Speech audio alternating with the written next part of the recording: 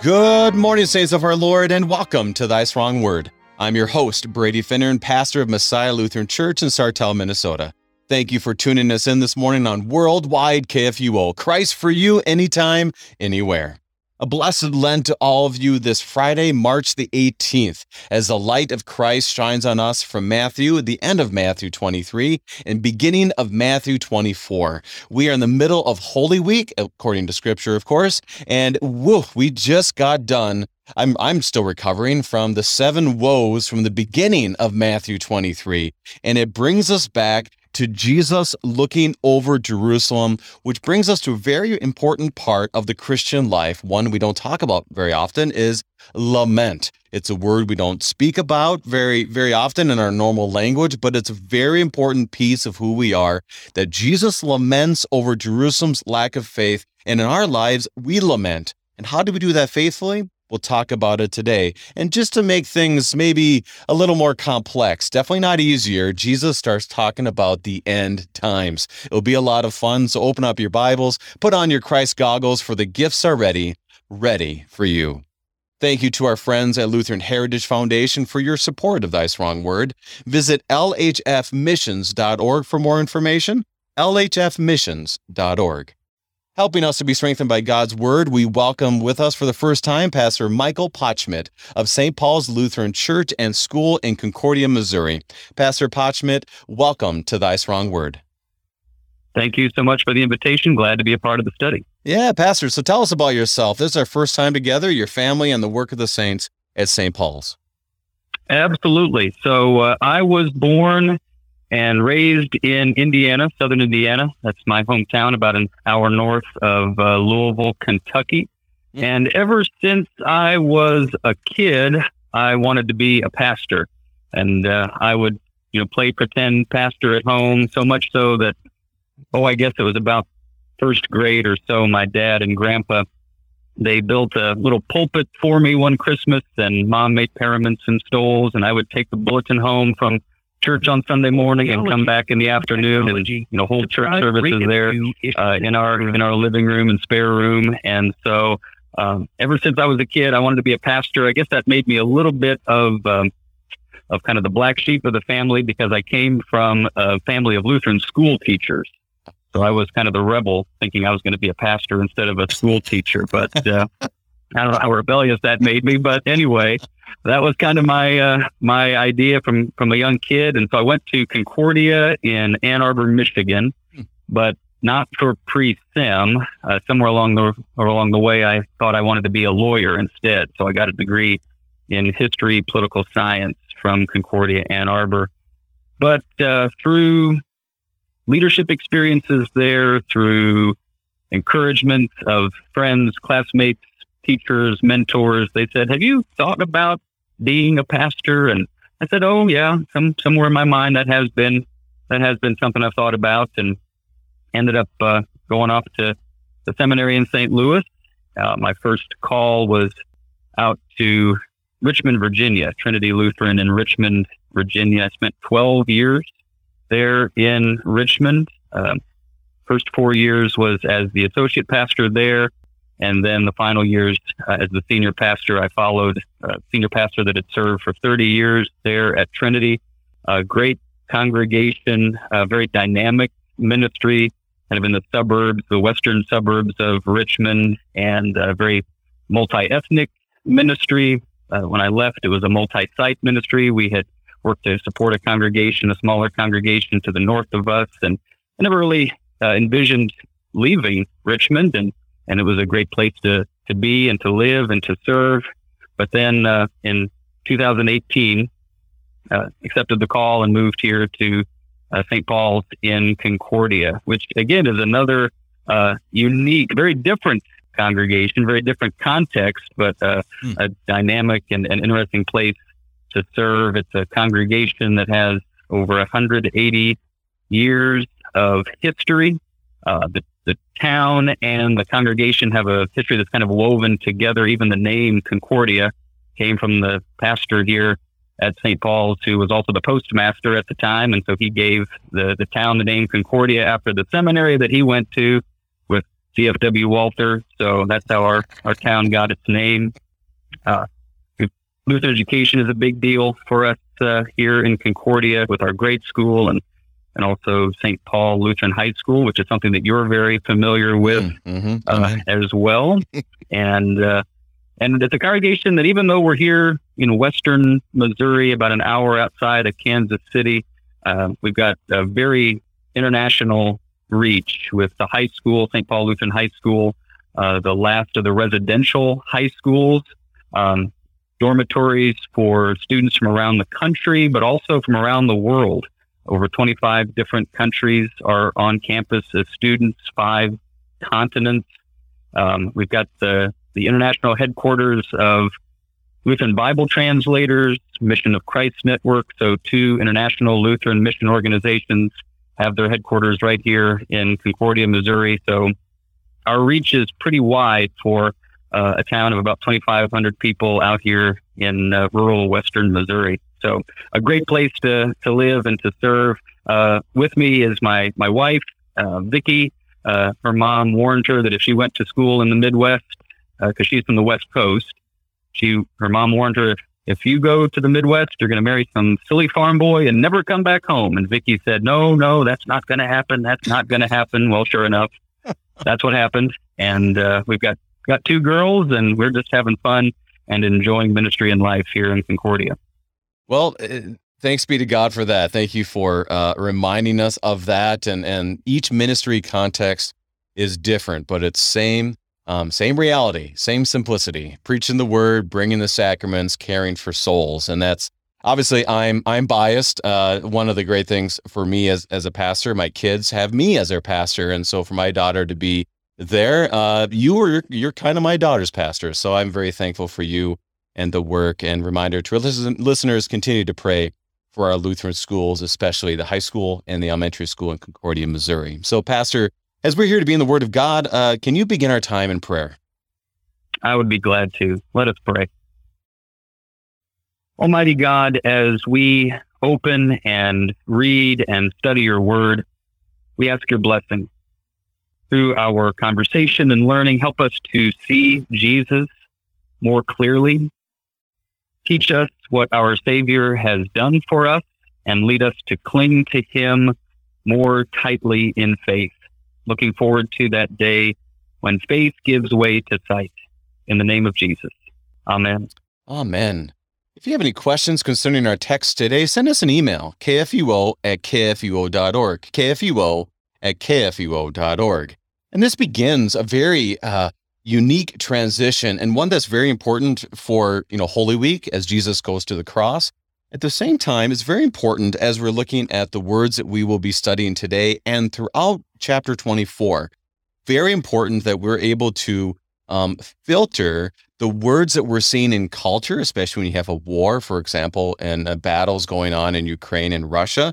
Very important that when you hear other messages out there, that you use these kind of words today to be able to interpret them faithfully, to grieve faithfully, and to keep our eyes centered on Christ. So today we're going to begin by reading all of our verses, beginning in Matthew 23, beginning in verse 37, and we will go through verse 14 of chapter 24. As we hear these words today, it is from the English Standard Version, as we hear the word of God, the words of Christ. Jesus says, "O Jerusalem, Jerusalem, the city that kills the prophets and stones those who are sent to it. How often would I have gathered your children together as a hen gathers her brood under her wings, and you would not. See, your house is left to you desolate. For I tell you, you will not see me again until you say, 'Blessed is he who comes in the name of the Lord.'" Jesus left the temple and was going away, when his disciples came to point out to him the buildings of the temple. But he answered them, "You see all these, do you not? Truly I say to you, there will not be left here one stone upon another that will not be thrown down." As he sat on the Mount of Olives, the disciples came to him privately, saying, "Tell us, when will these things be, and what will be the sign of your coming, and at the close of the age?" Jesus answered them, "See that no one leads you astray, for many will come in my name, saying, 'I am the Christ,' They will lead many astray. You will hear of wars and rumors of wars. See that you are not alarmed, for this must take place, but the end is not yet. For nation will rise against nation and kingdom against kingdom, and there will be famines and earthquakes in various places. All these are but the beginning of the birth pains. Then they will deliver you up to tribulation and put you to death, and you will be hated by all the nations for my name's sake. And then many will fall away and betray one another and hate one another. And many false prophets will arise and lead many astray. And because lawlessness will be increased, the love of many will grow cold. But the one who endures unto the end will be saved. And this gospel of the kingdom will be proclaimed throughout the whole world as a testimony to all nations. And then the end will come. This is our text today, Pastor. There's a lot to chew on as we look at this. How do you want to start us off? So maybe the place to get started is just to put this text into its context. You mentioned earlier that this is Holy Week here in Matthew's Gospel. Matthew did the triumphant entry into Jerusalem, Jesus' big Palm Sunday entrance, that big parade back in chapter 21. And it seems as if as soon as Jesus has set foot in Jerusalem, there seems to be conflict. So quickly, he cleanses the temple. Jesus curses a fig tree, which is not really about a fig tree, but judgment against God's ancient people who are not bearing the fruit of faithfulness. The religious leaders, they challenge Jesus' authority.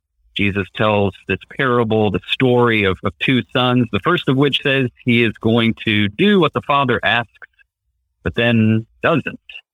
And then you have the parable of the tenants who kill the master's son, who is sent to collect the fruit of the vineyard. You've got the parable of the wedding feast, where a guest shows up not wearing the right garment and is thrown out of the party.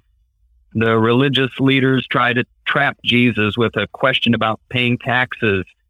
The Sadducees ask Jesus about the resurrection, which they don't believe in the first place. Yeah. And so this is just meant to try to, trap Jesus somehow. And then there's questions about the greatest commandment and whether Jesus is the Son of God. And then this text immediately follows the 7 woes that are spoken to, or at least about, the scribes and the Pharisees. And so you see, ever since Palm Sunday and that entrance into Jerusalem, there is this growing tension, this growing conflict with the religious leaders, and you can kind of see it coming, that there's this clear break with the Jewish establishment. There's not going to be, some kind of a kumbaya moment here where the religious leaders take Jesus' hands and they all kind of hold hands together, united. No, the religious leaders, they are opposed to Jesus and his ministry, and things are coming to a head, and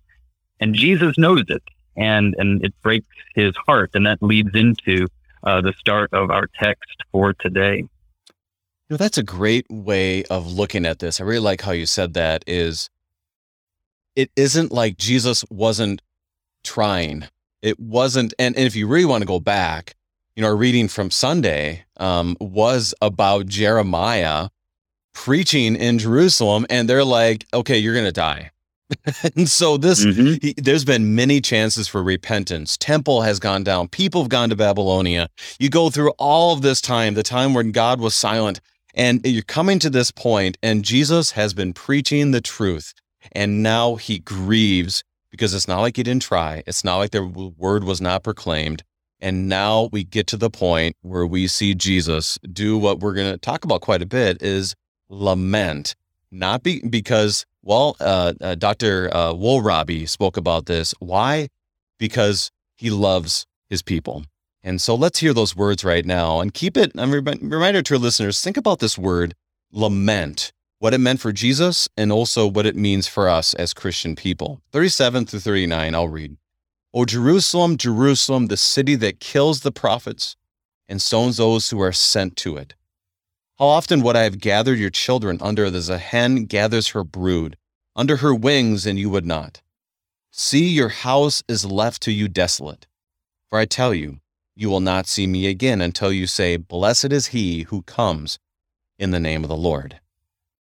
So, Pastor, it says in the title, in the English Standard Version, it says, "Lament over Jerusalem." Describe that to us, because let's be honest, we don't go around talking, I'm lamenting today very often. So what's happening for Jesus right now?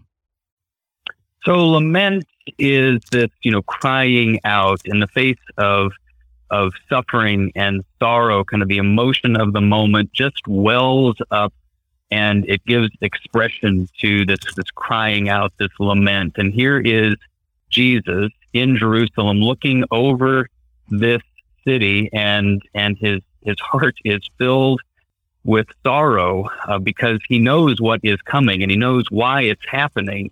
And as you said earlier, here is the history of God reaching out to his people in their stubborn sinfulness, going all the way back to when God called out and asked, "Where are you?" to Adam and Eve, who were hiding in the Garden of Eden. God has been reaching out to his people, and there's the message of the Old Testament prophets, come back to God.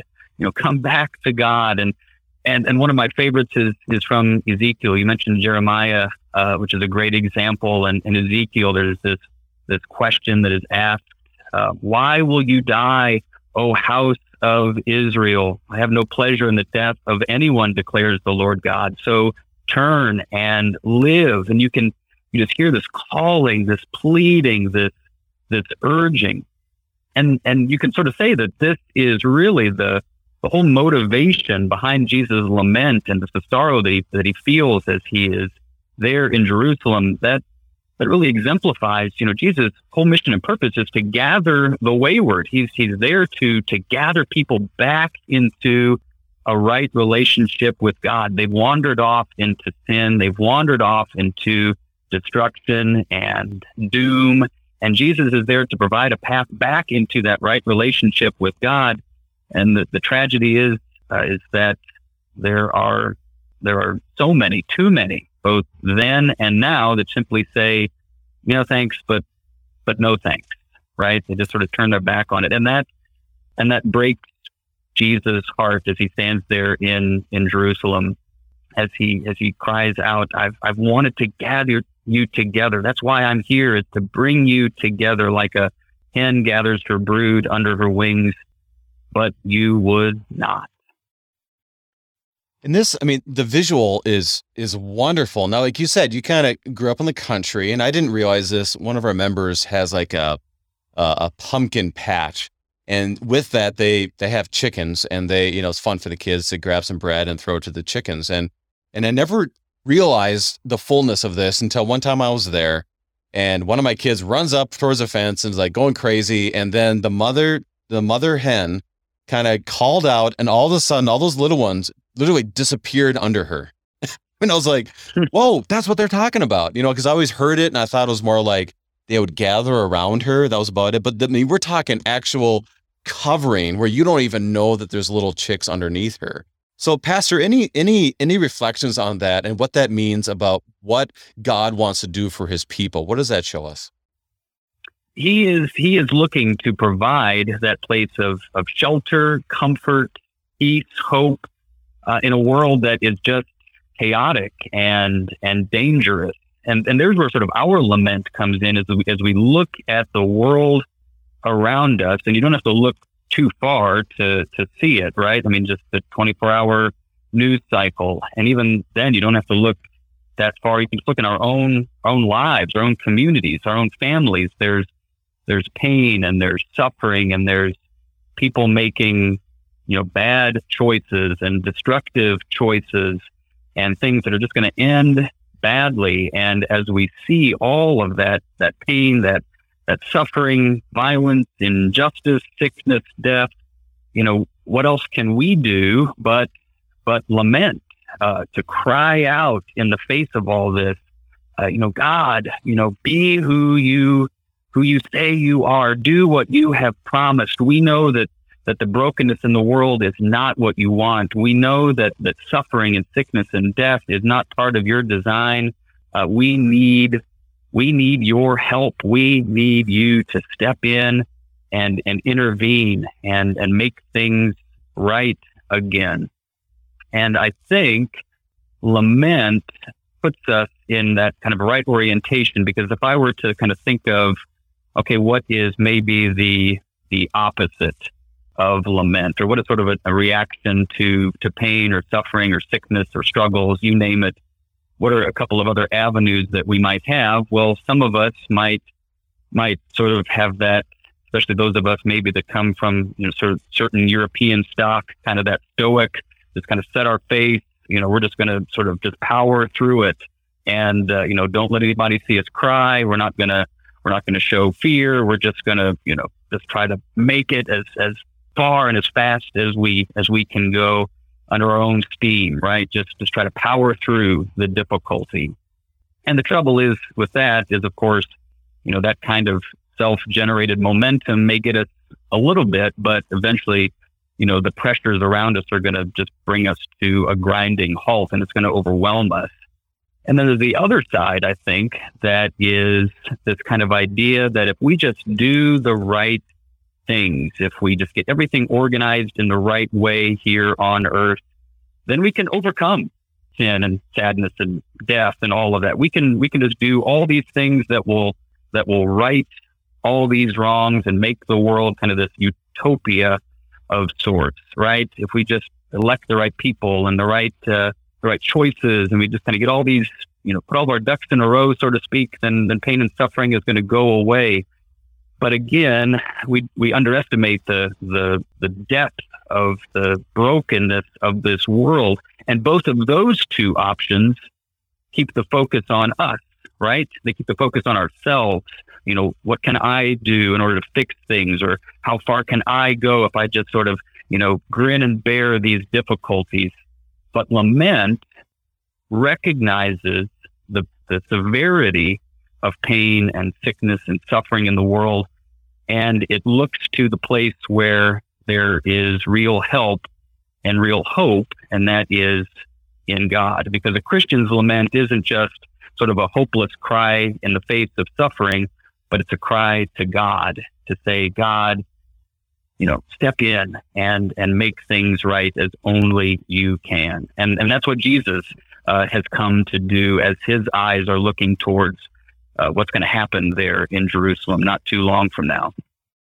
It is fascinating how you broke that down, is that lament is admitting, in essence, and tell me if I want to make sure I'm hearing you correctly and saying it correctly, because I think it's so helpful.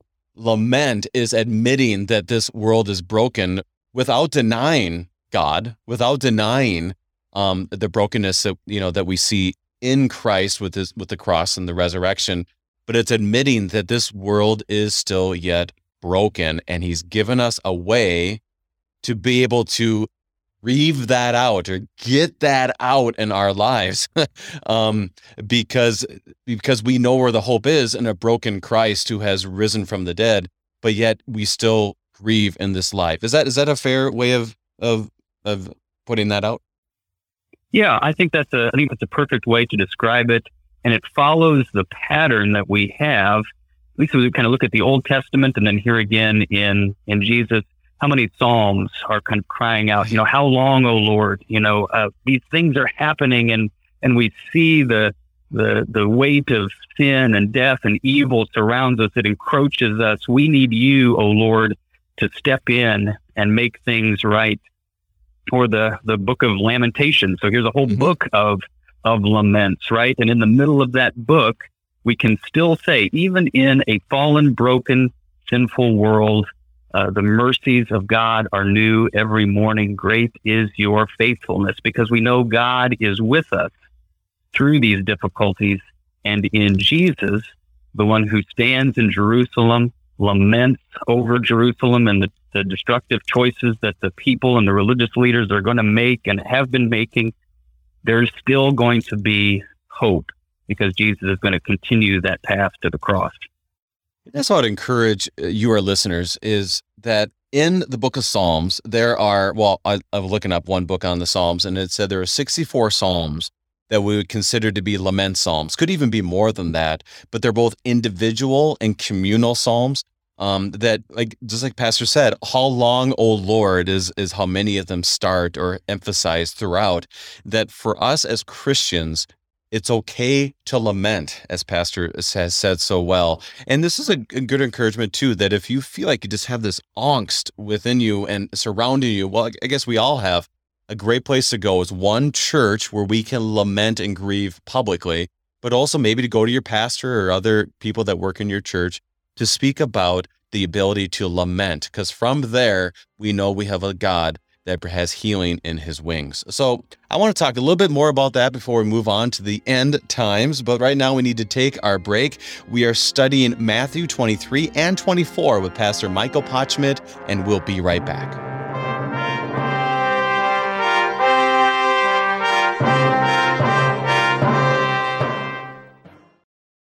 This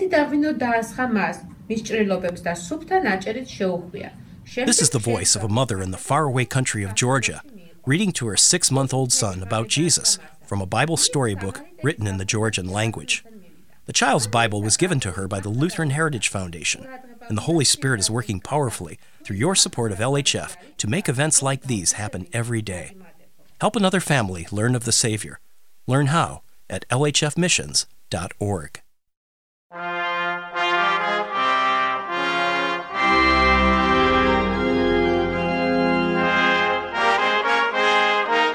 And welcome back. We are studying Matthew 23 and 24 with Pastor Michael Potschmidt of St. Paul's Lutheran Church and School in Concordia, Missouri. Now, Pastor, we could probably really dig into this Lamentations piece for the rest of our time, but I just wanted to make sure before we get to the next portion, which actually relates to the lament, when we see Jesus lament, is there anything else you wanted to highlight as Jesus laments over Jerusalem? I think the thing that might be sort of a way to kind of tie this up and move into this next section, chapter 24 here, is the fact that he ends this section here, verse 39. I tell you, you will not see me again until you say, blessed is he who comes in the name of the Lord. Now, Palm Sunday has already happened.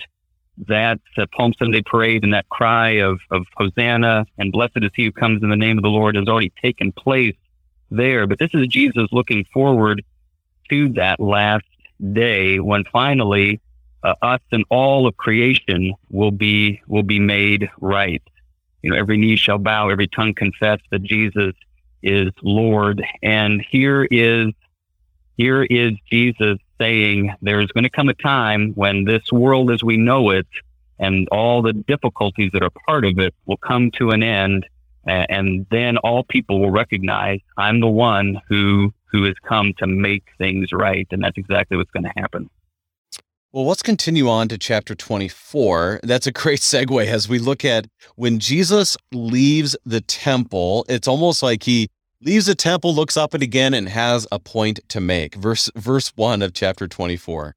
Jesus left the temple and was going away when his disciples came to point out to him the buildings of the temple. And he answered them, you see all these, do you not? Truly I say to you, there will not be left here one stone upon another that will not be thrown down. Now, Pastor, I have a little bit of a vision here just because I've been to your congregation as you walk downtown Concordia, and your congregation is really, I guess you would say, like a temple in the middle of a small town. It's just this beautiful structure. And I have this vision of you walk out one day and someone says, this is beautiful. And you say, someday it'll all be destroyed. I wonder how the reaction would be at that point. But that's a visual for me as I look at this. And what is Jesus trying to teach here? So here is Jesus highlighting the fact that at the time, that beautiful structure was really just kind of a hollow shell of what God intended it to be, right? The temple had lost its spiritual significance. It was no longer, pointing people to Jesus as the Messiah that once for all sacrifice. It was kind of, we might say, kind of a monument to human passion rather than divine prerogative. It's kind of what Jesus was talking about with the 7 woes to the scribes and the Pharisees. They had kind of the external forms of religion, but it had lost the heart of what God truly intended. And that eventually was going to all come crumbling down around them, quite literally, that temple in 70 AD. But this is, I think, more than just about the temple, just our kind of human constructions and kind of the self-made monuments that we make. They eventually are going to crumble away and topple around us. These kind of human things that we hold on to, sadly, sometimes more than God. Those things are going to come and go. And are we storing up for ourselves, treasures in heaven or treasures on earth, where Jesus said, moth and rust destroy, where thieves break in and steal?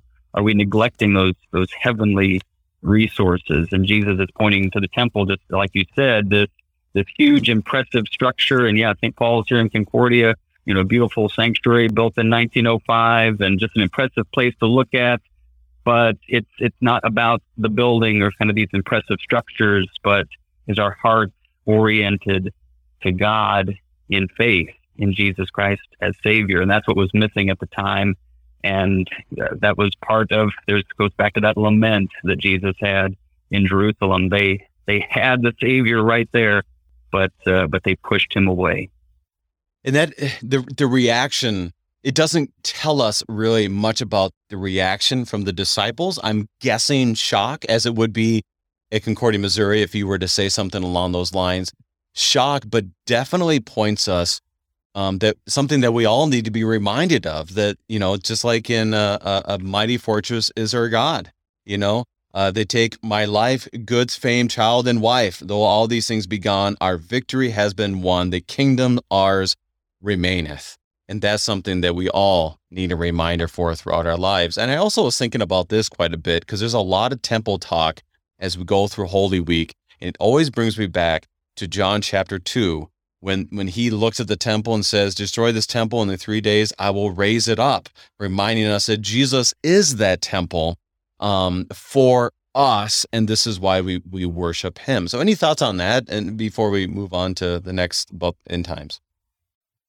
Yeah, this is Jesus, reorienting his followers, us included, to kind of keep our eyes focused on those eternal things and not hold so closely, so tightly to these human things that we have, because after a few generations, what's left behind, what is remembered, what you think about garage sales or rummage sales or estate sales, our most prized possessions will eventually get sold off for cents on the dollar, or we've got to have Ancestry.com to help us think about, ancestors who have come and gone before us. And if this earthly life and the stuff of this earthly life and the things that kind of wow us in this earthly life are all that we have and that we hold on to, are we neglecting then those eternal gifts that God offers and that persevere through the ups and downs of this life? It's that gift of God, his grace, his mercy, his love. Those are gifts that are with us through the joys and the sorrows of life. And that's the anchor that we have through this life. And what a great time to talk about that during the season of Lent, where we all need to repent, because that's definitely something we all need to center our eyes back on Christ. And Jesus makes this transition from, foretelling the destruction of the temple, and then gets to a hot topic that was then, but is clearly still today. So I encourage our listeners, as you hear these words, we let the words of Christ clearly speak. We're not going to try to add a little bit here or add a little bit there. Does this relate to this country? Does this relate to what's in the newspaper? Does this relate to that? Let's let Jesus' words speak and then ask from that, Lord, help us to understand. So it's about the signs of the close of the age, beginning in verse 3, and I'll read through verse 8. As he sat on the Mount of Olives, the disciples came to him privately, saying, Tell us, when will these things be? And what will be the sign of your coming and of the close of the age? And Jesus answered them, See that no one leads you astray. For many will come in my name, saying, I am the Christ, and they will lead many astray. And you will hear of wars and rumors of wars. See that you are not alarmed, for this must take place, but the end is not yet. For nation will rise against nation and kingdom against kingdom, and there will be famines and earthquakes in various places. All these are but the beginning of the birth pains. So, Pastor, he leads to the signs of the close of the age.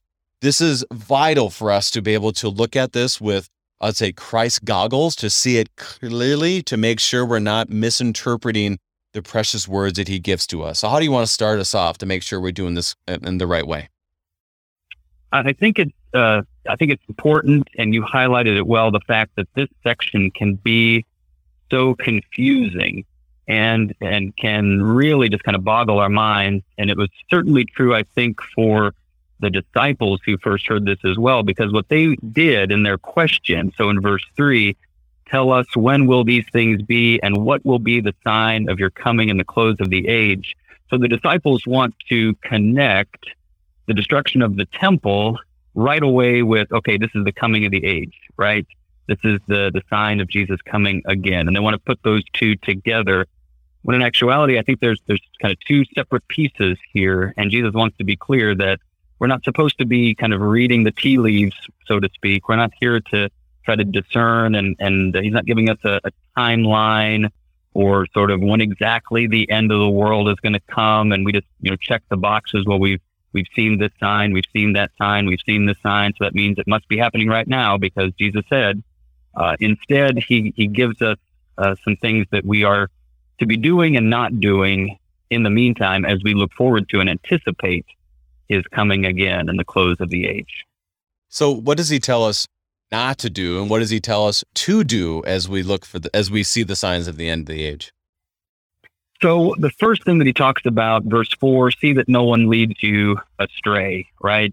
It's going to be so easy for voices to pull us in the wrong direction, and recognize that there are going to be voices that they claim to speak for God and for Jesus, but these are false Christs. These are false teachers. And the preceding verses prior to our text today, in the chapters of this growing conflict with Jesus and the religious leaders, it literally shows what happens when theology goes awry. You're saying the right words, but the outcome is not what God intended here, right? And so Jesus is saying there are going to be false Christs. There are going to be false teachers. There's going to be scary things that are happening. Again, this world is dealing with that curse of sin and death, but don't be alarmed, Jesus says. Don't be frightened here of these things. These are, he says in verse 8, this is just the beginning of the birth pains. And this, I think, brings to mind a passage from Romans chapter 8, how all of creation is looking forward to the full arrival of the kingdom of God. In Romans 8, Paul says the creation was subjected to futility, not willingly, but because of him, Adam, who subjected it, in hope that the creation itself will be set free from the bondage to corruption and obtain the freedom of the glory of the children of God. For we know that the whole creation has been groaning together in the pains of childbirth until now. And not only the creation, but we ourselves, who have the first fruits of the Spirit, we groan inwardly as we wait eagerly for adoption as sons, the redemption of our bodies. We're still in that now, not yet of our salvation, right? We have God's gifts, but we still live in this broken, sinful world. And as we deal with that brokenness, we can still have hope. We do not lose heart because we know that there is still good coming, because God is still God and he is in control, and he has given us his gifts specifically in the person of Jesus. And now that is when I think about the birth pains, and you connect it wonderfully to Romans 8, because it talks about that groaning, and you have children, so you know there's groaning. Obviously, our wives understand it even more than we do. But there's that groaning, and we see that groaning in our world all the time. And so, Pastor, how would you describe how we as Christian people can look in the world, and obviously we don't want to go into despair, but we can easily see, okay, there is the birth pains that we see in our lives. Can you give us some examples or thoughts that we see in our world today? I think as we scroll through the news, as we look on social media and we see stories of difficulty and hardship, as we know of people in our lives that are dealing with suffering of various kinds, and we ourselves feel that in our own bodies, and our own hearts and minds are racked with suffering and guilt and grief. In those moments, it can easily feel like, sin and evil are winning. And where is God in that moment? That takes us back to that idea of lament. Don't try to grin and bear it. Don't try to fix it ourselves. Just kind of a temporary bandage over what is far too severe for us just to bandage or paper over. But we look to God, we cry out to God, and He holds Jesus in front of us and says, there is help, there is hope, there is a future where the wrongs of this world are taken away, and this whole creation is made right again. If anyone is in Christ, there is a new creation. The old is gone, the new has come. This world will be set right again. And Jesus says, hold on, don't lose heart. There's something good coming. So stick with me, because it's on its way. One of the interesting realities that I read recently on this is obviously birth pains are a sign of the fall. That pain is there because of the fall of Adam and Eve. But we also get this language in other parts where it talks about the birth pains that are there, but we know there is something better to happen. So you go, our mothers go through these birth pains, but at the end they forget about those birth pains because they have the child in their hands. They have the joy of this new life, if you will. And for us as Christians, I think that language, I never thought about this connection. I have, but not as thoroughly as now, that the birth pains we're going through now shows us that there's something still yet better to come. Any thoughts on that? Yeah, it's that the dissonance that we feel right now means that we're kind of looking for when the discord, the conflict, the difficulty, we know there's going to be a resolution. We know there's going to be restoration.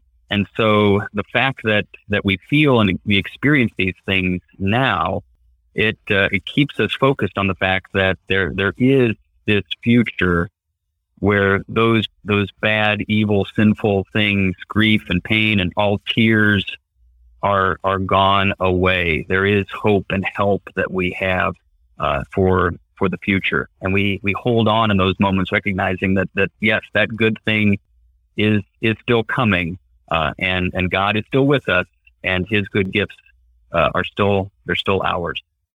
And so, Pastor, we'll talk more about this the rest of our time, but one of the big questions that will come up, and I hear it often when we get into this part of the text, is, for example, there's a war in Ukraine. Pastor, I don't think it's going to be long before Jesus returns, and this can be very anxious for people. How would you encourage our listeners or your members of your congregation when a war becomes? I know growing up it was Iraq, and for Vietnam and World War I and II, all these common people say, I think Jesus is coming soon, and that can bring a lot of anxiety. How would you encourage and care for the souls that have anxiety for something like that, and for our listeners today? Absolutely. I think it is. It's important to reflect on the fact that this is not the first war. There have been others, and this is a pattern that human history has gone through. We've got times of peace and times of war, and times of peace and times of war. But in the moment, rather than fixating on the war or the conflict or the difficulty, and thinking, well, this checks the box for this sign of the end times, or that checks the box for that sign.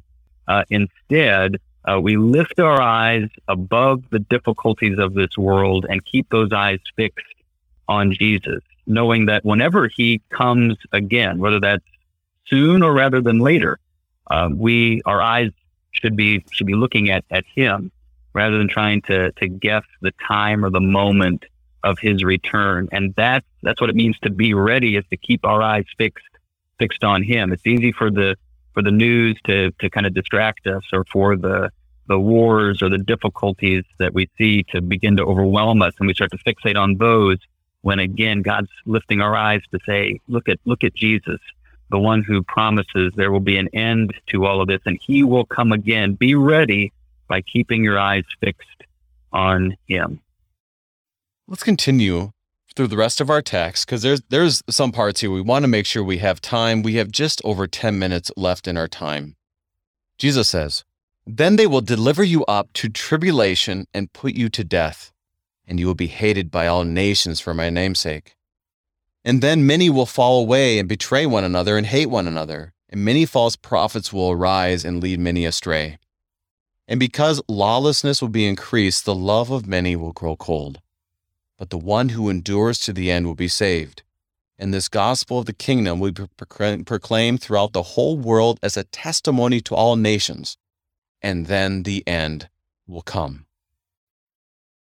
Now, Pastor, when we hear this can be quite scary as we hear these words. And it's important for us to be able to go through these faithfully like we have been doing. But even when I read this, I've read this many, many times, it can kind of raise my blood pressure a little bit. How do you want to teach us to us faithfully, so that we get anxious but not in despair? Right. Jesus here is really going back to a message that he's talked about before with them, the fact that his followers are going to experience the same kind of conflict and confrontation that he himself experienced. And so that rising conflict that we see throughout Matthew's gospel ever since his arrival in Jerusalem, and the growing conflict with the religious leaders in the world around him, we, the body of Christ in the world today, we still are going to experience that conflict and confrontation. In John's gospel, chapter 15, he tells his followers, "If the world hates you, know that it has hated me before it hated you. If you were of the world would love you as its own. But because you are not of the world, but I chose you out of the world, therefore the world hates you.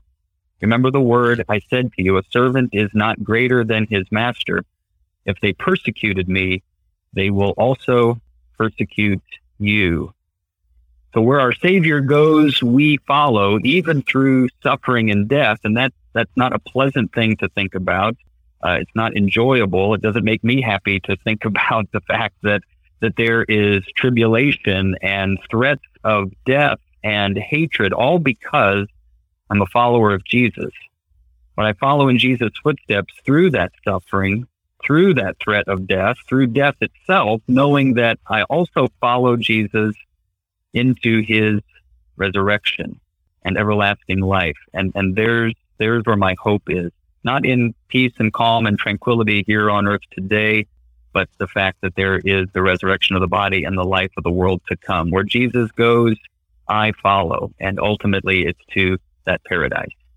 And it definitely is something where that we know the end of the story. And I know a lot of times we don't reflect on that enough. I know I don't reflect on that enough, that the best is still yet to come, as kind of a quip that we will use quite often. But also with that, and I want to hear more about this from you, and you said this, is there's that perseverance understanding, or verse 13, but the one who endures to the end will be saved. And I'm reminded of in Romans chapter 5, that not only that, but we rejoice in our sufferings, knowing that our sufferings produce endurance, endurance produces character, and character produces hope. And our hope will not be put to shame, because God's love has been poured into our hearts through the Holy Spirit. And that shows us that perseverance piece,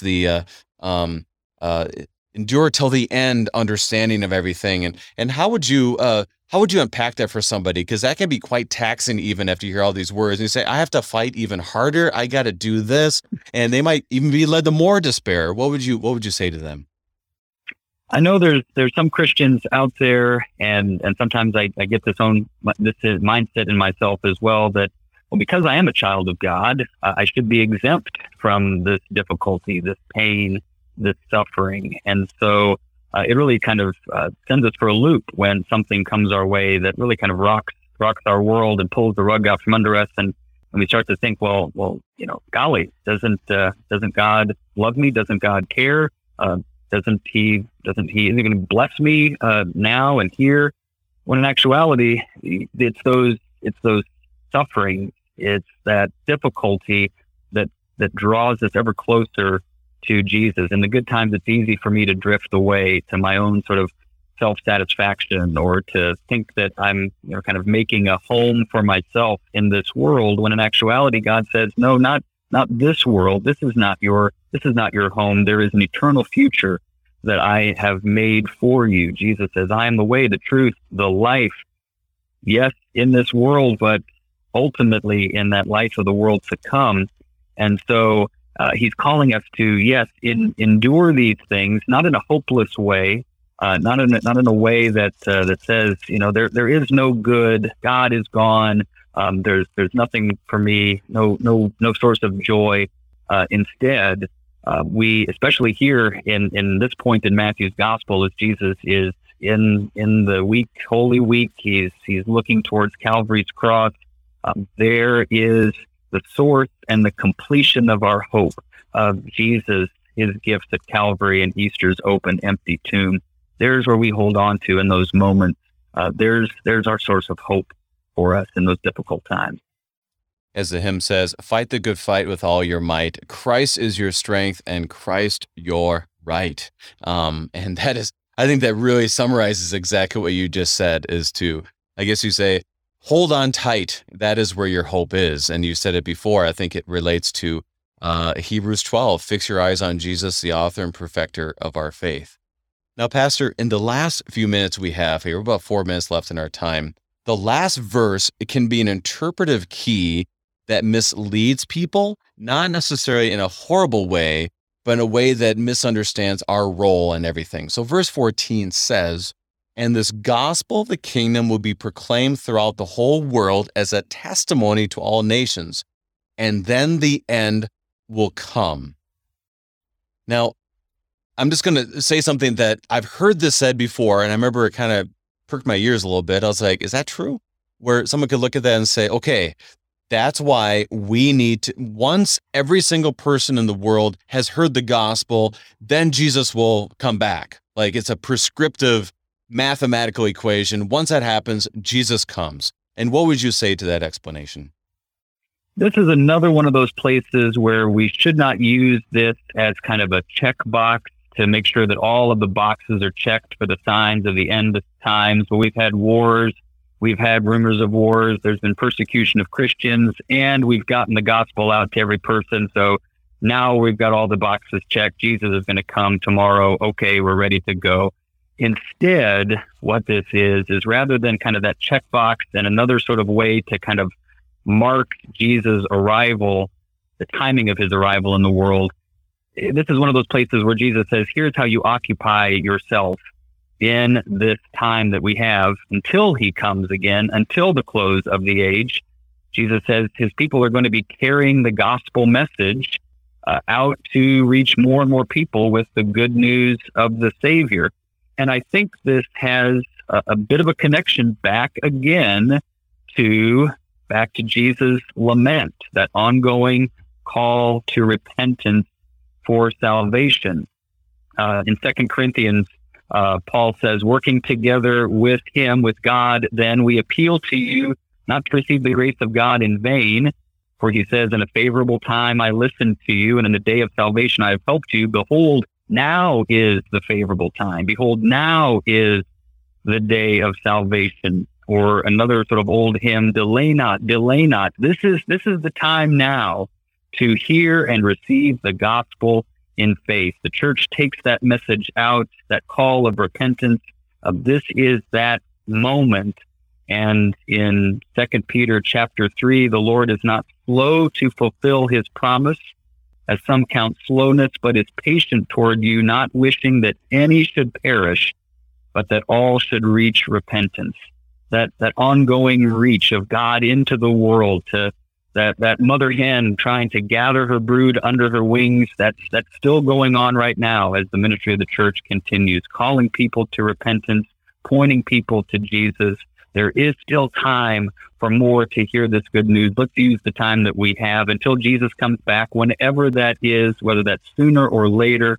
We use this time to proclaim Jesus and demonstrate his love to our neighbors and the world. Pastor, in about 30 seconds left in our time, how would you summarize our text today and encourage our listeners? So this text here is, Jesus' heart of love for his people and his desire to gather them into his grace, receive his goodness, and receive that salvation. And here we are as a part of that, both under the protective wing of God, but also a part of God's ongoing reach into the world. And praise God for his goodness, that through the difficulties of life, we have this anchor, we have this hope, and we have a place in extending that love of God to those who still need to hear it. Pastor Michael Potschmidt of St. Paul's Lutheran Church and School in Concordia, Missouri, giving us God's strong word from Matthew 23 and 24. Pastor Potschmidt, thank you for bringing us his gifts. You're very welcome. My pleasure. I'm your host, Brady Finnern, pastor of Messiah Lutheran Church in Sartell, Minnesota. Thank you for joining us, and the Lord keep you safe in the palm of his hand.